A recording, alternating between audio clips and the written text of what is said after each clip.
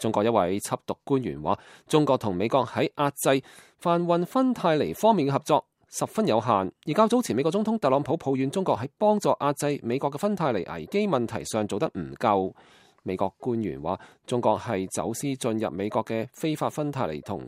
芬太尼類物質嘅主要來源，其中大部分通過國際郵寄，但係中國否認進入美國嘅大部分非法嘅芬太尼都係嚟自中國㗎。